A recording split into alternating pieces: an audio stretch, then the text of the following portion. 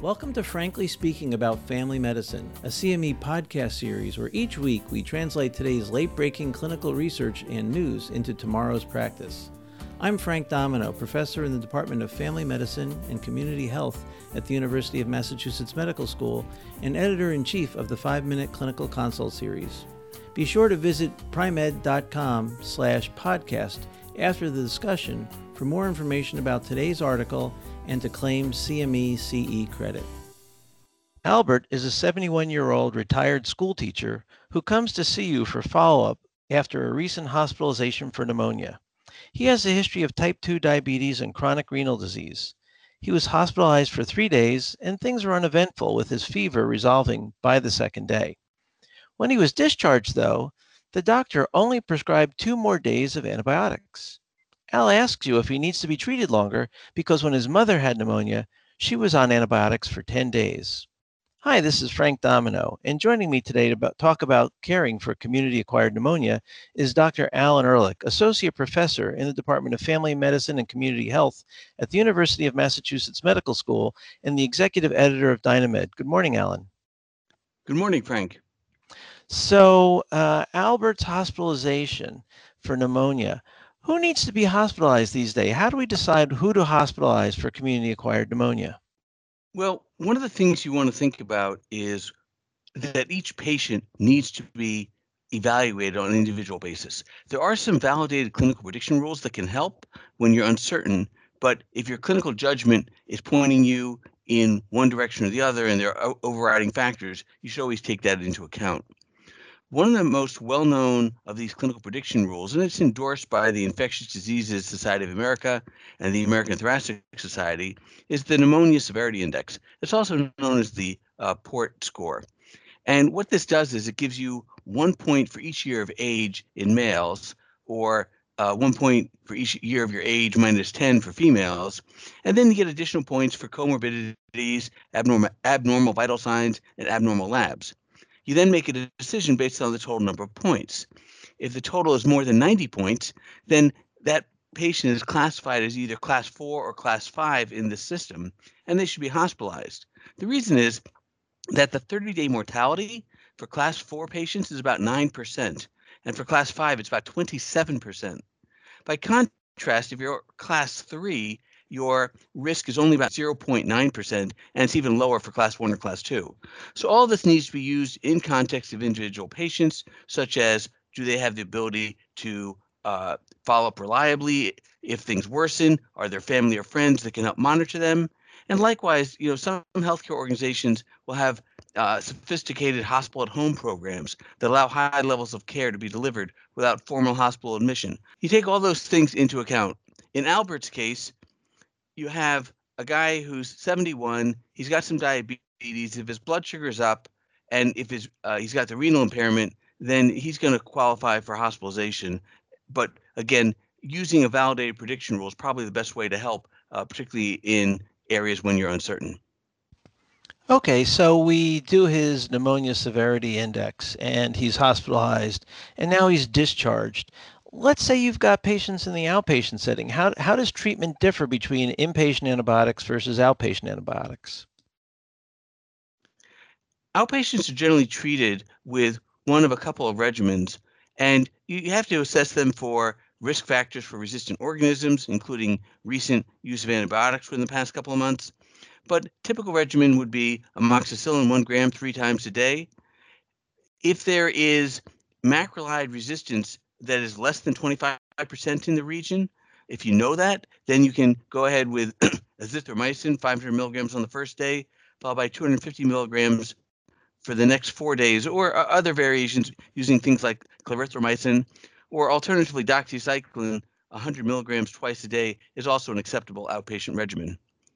If there are chronic renal disease or diabetes or other comorbidities, then you want to think about treating a little more aggressively and using a respiratory fluoroquinolone like levofloxacin, 750 milligrams a day, or moxifloxacin, 400 milligrams a day would be an option. Or you could go with some type of combination therapy, which would be either amoxicillin clavulanate or cephalosporin combined with a macrolide. such as azithromycin or clarithromycin. And that would be an alternative, again, when you're dealing with people who have comorbidities. All right, so Albert's mother was treated for 10 days for her community-acquired pneumonia. That seems to be old school. What are the new current recommendations? So in 2019, the Infectious Disease Society of America and the American Thoracic Society got together to work on a guideline. And what they recommend is a minimum of 5 days for patients with community-acquired pneumonia. And it doesn't matter if they're inpatients or outpatients, but you want 5 days, and they need to be clinically stable, or else you continue. And clinically stable means things like normal vital signs, they're eating properly, their normal cognition and mentation. And again, this is for what I would call run-of-the-mill routine community-acquired pneumonia. You want to use a longer duration if there are unusual organisms or if there are other organs involved, such as if they have meningitis. Interestingly, there was a recent article by French researchers where they did a randomized trial of uncomplicated patients who had been hospitalized with community-acquired pneumonia, and they randomized them to the 3 days of inpatient antibiotics, followed by 5 days of outpatient therapy, and these were all people, again, who were stable after 3 days, versus 5 days of placebo as an outpatient. And what they found was there were no significant differences in either the cure rate or 30-day mortality. And so this is suggesting that even though the guideline is currently at 5 days, you might get away with even just 3 days of antibiotics for community-acquired pneumonia. I guess it could also imply that most community-acquired pneumonia is viral and no days of antibiotics would be beneficial, but probably risky. You raise a really good point, Frank. Part of the problem is that whenever you are trying to assess benefit, if in your study you include a lot of people who are going to get better anyhow, it makes it harder statistically to show that your intervention was actually effective. We've also over the years tried things like using procalcitonin levels to see who needs antibiotics and who doesn't. And at this point, that still hasn't really panned out. And unless you're following an evidence-based protocol, the guideline doesn't recommend the use of procalcitonin in these situations. Okay, so now we want to reassure Albert. What should we be telling him? I think we should tell Albert that we have to try and balance the benefits of antibiotics while trying to minimize the harms that come from taking antibiotics. We know antibiotics can cause a lot of unpleasant side effects, and they can hurt the good bacteria in our intestines. This is something most patients have an awareness of as a potential problem. And in fact, I routinely advise probiotics when I'm prescribing antibiotics for this very reason.